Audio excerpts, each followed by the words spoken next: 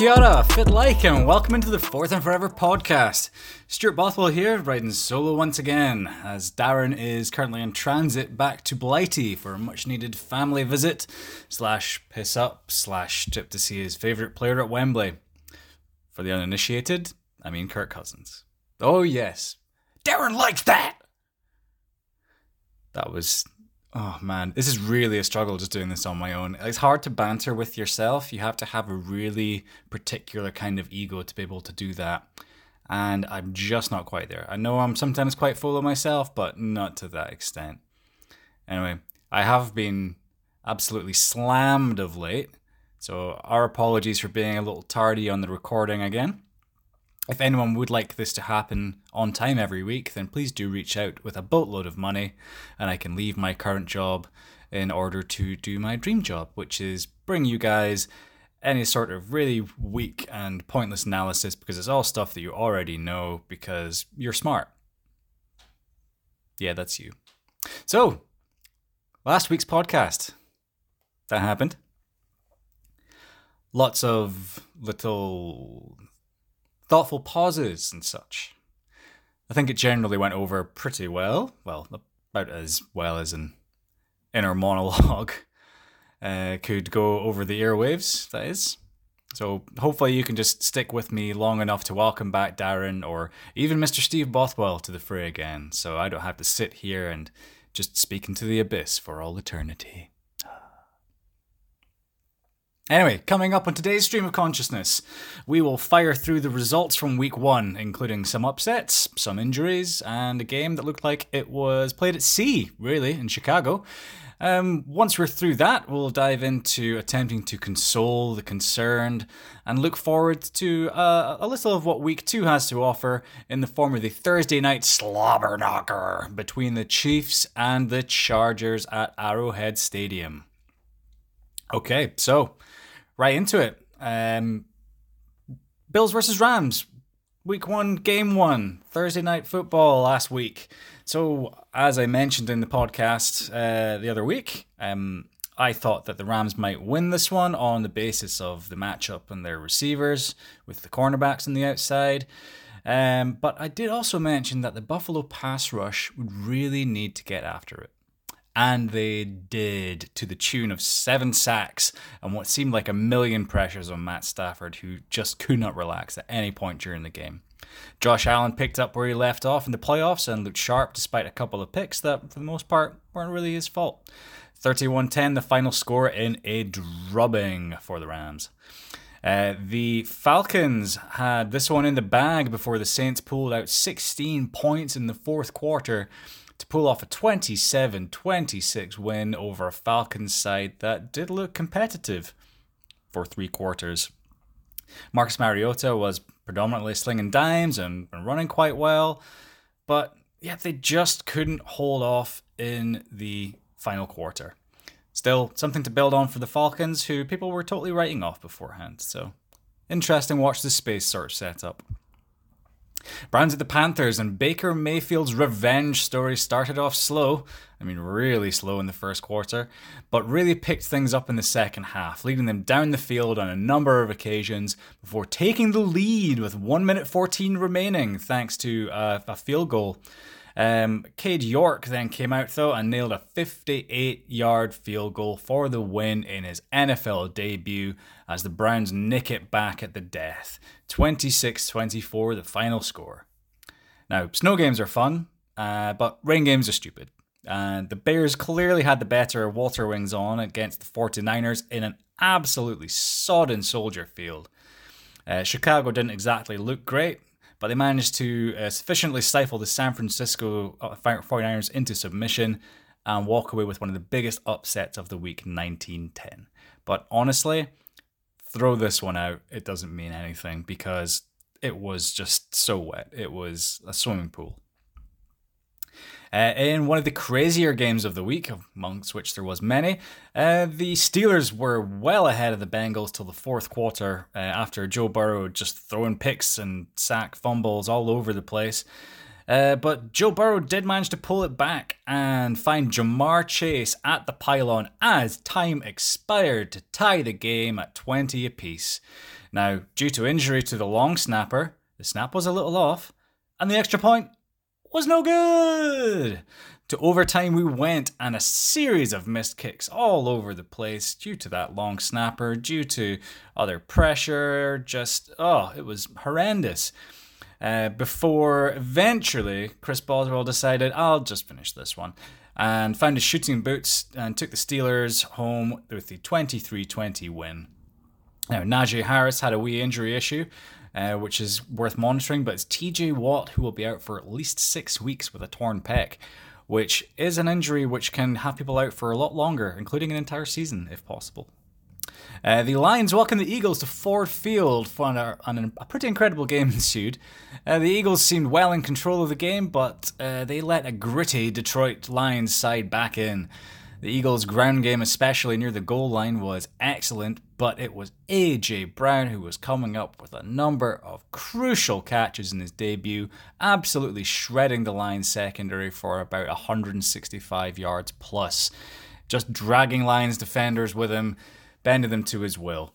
38-35 was the final score though, so certainly not all doom and gloom for the Lions. Even in a loss, they still managed to look competitive.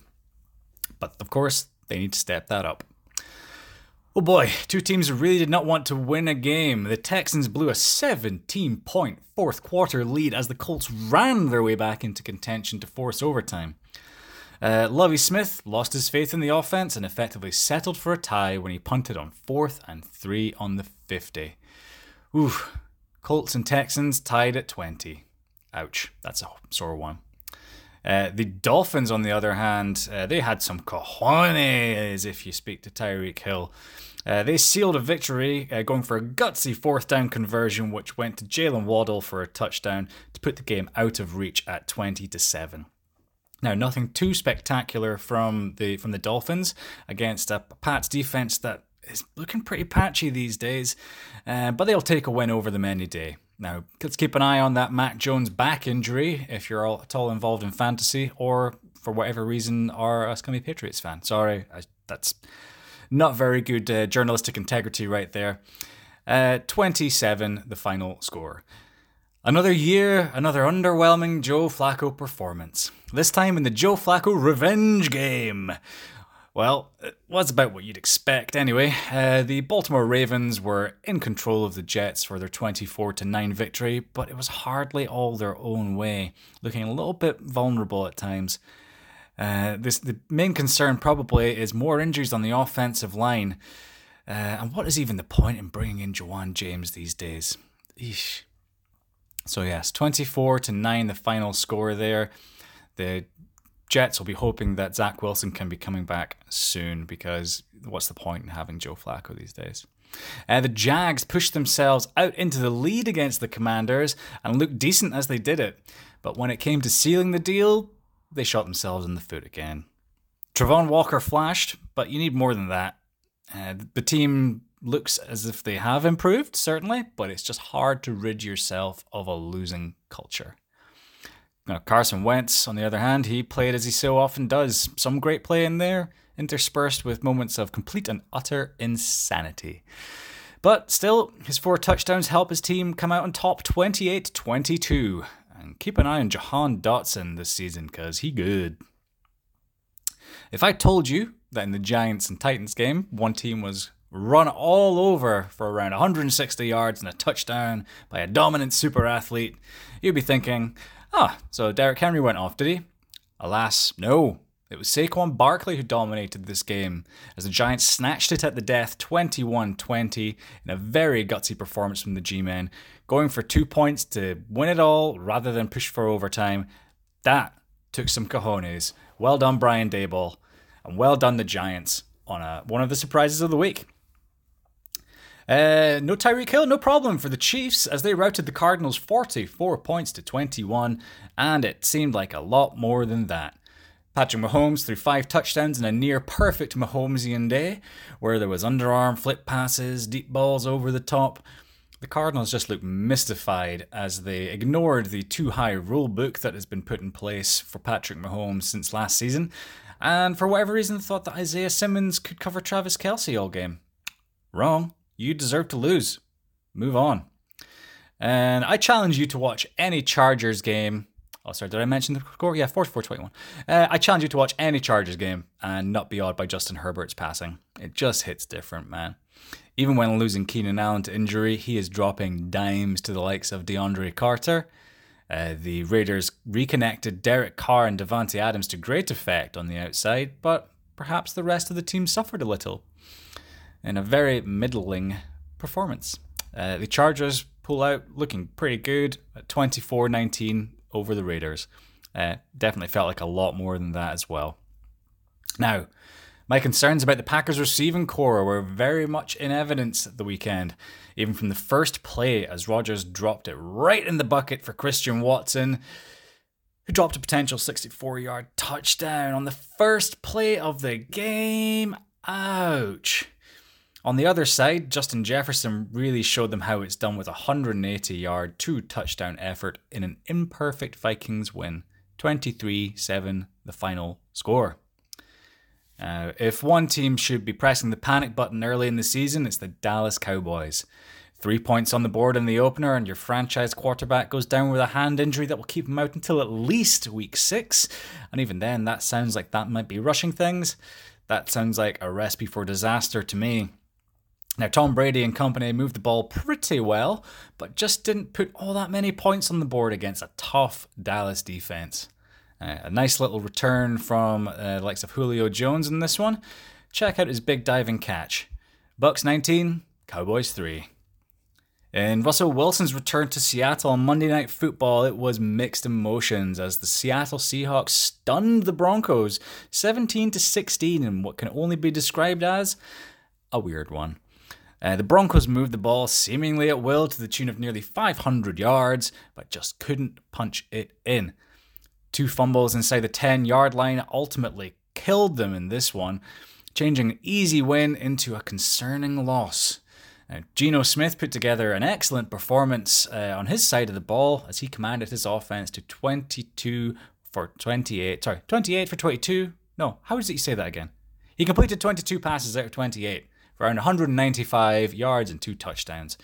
It was more of the same for the Broncos at the end of the game as clock management and poor decisions left them attempting a 64-yard field goal for the win rather than just attempting to go for it on 4th down. The Broncos will rue this one, but hey, it's only week 1. Alrighty, so it is only week 1. People like to talk about panic as soon as possible though, especially in the NFL. So, who's the most worried right now? And can I offer you some sort of solace and comfort? I will try. Make no promises. But hey, don't worry. Everything will be alright in the end. Especially if you end up with the first overall pick. Because there's some good guys out there next year. Don't worry, it's fine. The season just might be over. I'm doing a terrible job right now. Anyway, let's start with my guys, the Denver Broncos. So, it's week 1. You're just installing a new head coach, new coordinators, new quarterback, completely new system. And it's mostly worked. Broncos did play well, and they moved the ball well, and the defense was still really good. So, although this may not be the 2013 Broncos offense just yet, that some people were expecting, it's very early days. Like there's a long way to go in this one here. And yeah, crazy stuff happens in week 1. Like fumbles right down at the goal line. Oh man. Killer. Absolute killer. Anyone worried about the Rams? Nah, not yet. 49ers? Well, that was just a ludicrous weather game, so let's give them an easy pass on that and just say that we'll reassess the likes of Trey Lance next week. The Cardinals, however, oofed. They just looked completely lost on Sunday against the Chiefs. Now, I don't know what the game plan was, but I think that the Cards will already be feeling pretty desperate. Honestly, if you want to console yourselves, just remember that the Chiefs, they are really good. So you've got the Raiders, Rams, and Panthers the next 3 weeks. So you've still got a shot against each of those teams, really. But you really do have to step up to the plate and sort out that defensive game plan. That was atrocious last week. But you're not going to play the Chiefs every week, like I said. But if they don't do so well over those few weeks, then Cliff Kingsbury could be gone before Nuke Hopkins is back from suspension. So yeah, maybe not quite so much solace to take there. I think that you have a right to be concerned. But again, just remember, it was just the Chiefs. It was just the Chiefs. It was the Chiefs. Chiefs are difficult. It's hard. I understand. So just see how you go in week 2. The Packers. Man, I know it's only week 1, but at this point, it does really reek of the I told you so's. That wide receiving core is really not good. Maybe I should put a yet on the end of that. I'm not sure. Perhaps they just need some time. And if anything is going to give you time, it's the defense, which is mostly solid. Although the cornerbacks really had their hands full with Justin Jefferson the other night. But that's Justin Jefferson. He's not someone you're going to play every week. Just twice a year for the Packers. So the Packers started poorly last year as well. This is me giving you your solace. You were crap last year to begin with. You got absolutely trounced by the Saints. They've done it again this year. Could just be the week 1 yips. Just something that's in the Packers' DNA. Now the schedule, pretty soft over the next 6 weeks or so, with the likes of the Jets, Giants, and Bears to contend with. So that's your opportunity. There's your solace. Go ahead and take it. The Cowboys, as I mentioned in the recap, I don't think I can comfort you all that much. Your offense was already looking a little worrisome before Dak went down. Even CeeDee Lamb wasn't producing. I think he only had 2 catches on something like 10 targets. Yeah, that's not good for a guy who's supposed to be your number 1 wide receiver these days. But now Dak is out at least 6 games, with Jerry Jones saying that he's not going to be put on IR because they want him back as soon as possible, which I've heard things like that going south before. So by the time he's back, there is a chance that the division and the playoffs will be almost out of reach. Now, if anyone can save you, there's a sliver of light in the form of one of the best defenses in the NFL. Man, Micah Parsons is just a monster, man. Game wrecker. And I've not been his biggest fan, but Trevon Diggs looked really good in week 1. So he seems to have calmed down a little bit, not biting to give up big plays or anything. Maybe that's going to be to his detriment in some people's eyes because he's not going to go for these big interceptions and stuff. But he can be a good cornerback, and he doesn't need to get picks all the time. Just sit on people. And don't get burned for over 1,000 yards in a season. So hold on to that defensive hope, Cowboys fans. Maybe, just maybe, Cooper Rush can win you a couple of games and keep you in this thing. That's as much as I can promise you. And I'm sorry. But hey, it's only week 1, guys. Lots more football still to play. Including on Thursday Night Football, and it's a doozy this week, as the Chargers and Chiefs, which maybe feels a little early in the season to be busting out the big guns, but it's a great matchup. So what are we looking for here? Well, with the Chiefs on offense, you've got them spreading the ball around nicely. Maybe Mahomes is even doing a bit better at this now that he can't just chuck it up to Tyreek Hill whenever he fancies. He wasn't sacked once last week, despite the Cardinals blitzing very heavily. The Chargers' pass rush was very successful against the Raiders last week, with Joey Bosa, Khalil Mack, and the boys getting Carr to the ground 6 times and hurrying him a hell of a lot more. So it'll be interesting to see if they really focus on that pass rush from a power and numbers perspective, or if they just try to get creative and hide the blitz a little bit more, because Patrick Mahomes can still pick you apart if you bring too many guys. You've got to do it right. So, as was the story of last season, 2 deep safeties were the way to contain the Chiefs, and the Cardinals just threw that rule book out, and they paid for it in a big way. So the Chargers need to have a bit more savvy than that. And if JC Jackson is back and is fit for this one, then that would be huge. But it's the Derwin James versus Travis Kelce matchup that I am just salivating for. Okay. James is probably one of only 2 to 3 people in the league, I would say, who have a shot at covering Travis Kelce, even in his age 31 season, 32 season. I'm not sure. But yeah, I really want to see that. Derwin James is just a supreme athlete and one of the best players in the NFL when he's healthy. And being a Broncos fan, I hate it. But man, he good. Now, Kansas City's running game was efficient last week and remains an underrated aspect of this Chiefs attack. Isaiah Pacheco looked every bit as advertised.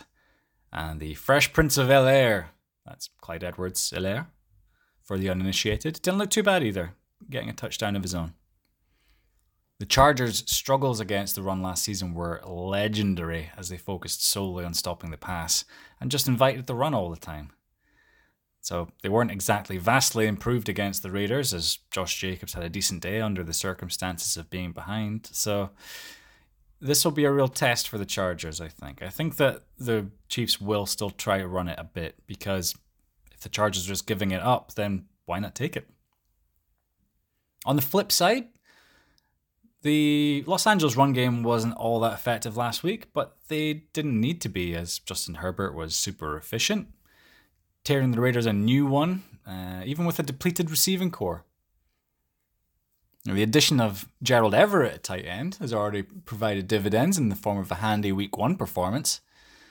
Now, there's a chance that Keenan Allen might not make it back in time for Week 2, so Herbert will likely have to spread it around as he did through the remainder of Week 1. Keep an eye out for Mike Williams in this one, as this kind of feels like he's going to have to show up. So he may end up being the focus. Now, with Chris Jones looking dominant in the middle and the likes of George Karlaftis already looking good, that Chiefs front looks a bit rejuvenated from last season. They were able to sack mobile Kyler Murray 3 times with another 6 hits last week. Now, the Chargers' offensive line looks pretty good. Rashawn Slater's Pro Bowl caliber in particular.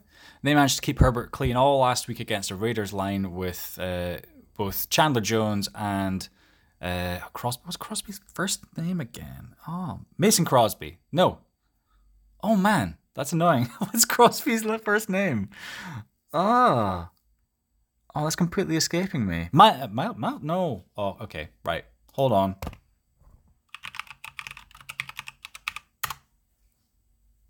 Max Crosby. Oh, duh. Oh, that's going to come back to haunt me. Yeah, they were the headliners, of course. So L'Jarius Sneed looked great last week. We'll be hoping to cut off supply to the likes of DeAndre Carter and the aforementioned Mike Williams. Juan Thornhill will be slotting in at safety in that Tyrann Mathieu role, hoping to keep an eye on the deep and the tight end. So I'll be expecting to see a bit of Austin Eckler maybe bounce to the outside a few times just to avoid Chris Jones. Whether or not that succeeds remains to be seen. So as the Chiefs are at home and looking great, particularly on their offensive line, they're spreading the ball about well, I'm going to give them the edge here and say it'll be a good one. Classic 33-27 in the end to the Chiefs. Speaking of in the end, this has certainly gone on long enough. So thanks for sticking with me all the way to the end. I really hope to get someone else in on this sometime soon, as it's way more fun to do with someone else. Like, oh man. I love talking about the game, but just literally talking to my own screen and my phone kind of sucks. Never thought I'd say this. I miss Darren. Oh. Anyway, take care and enjoy week 2 of the NFL. Thanks, guys.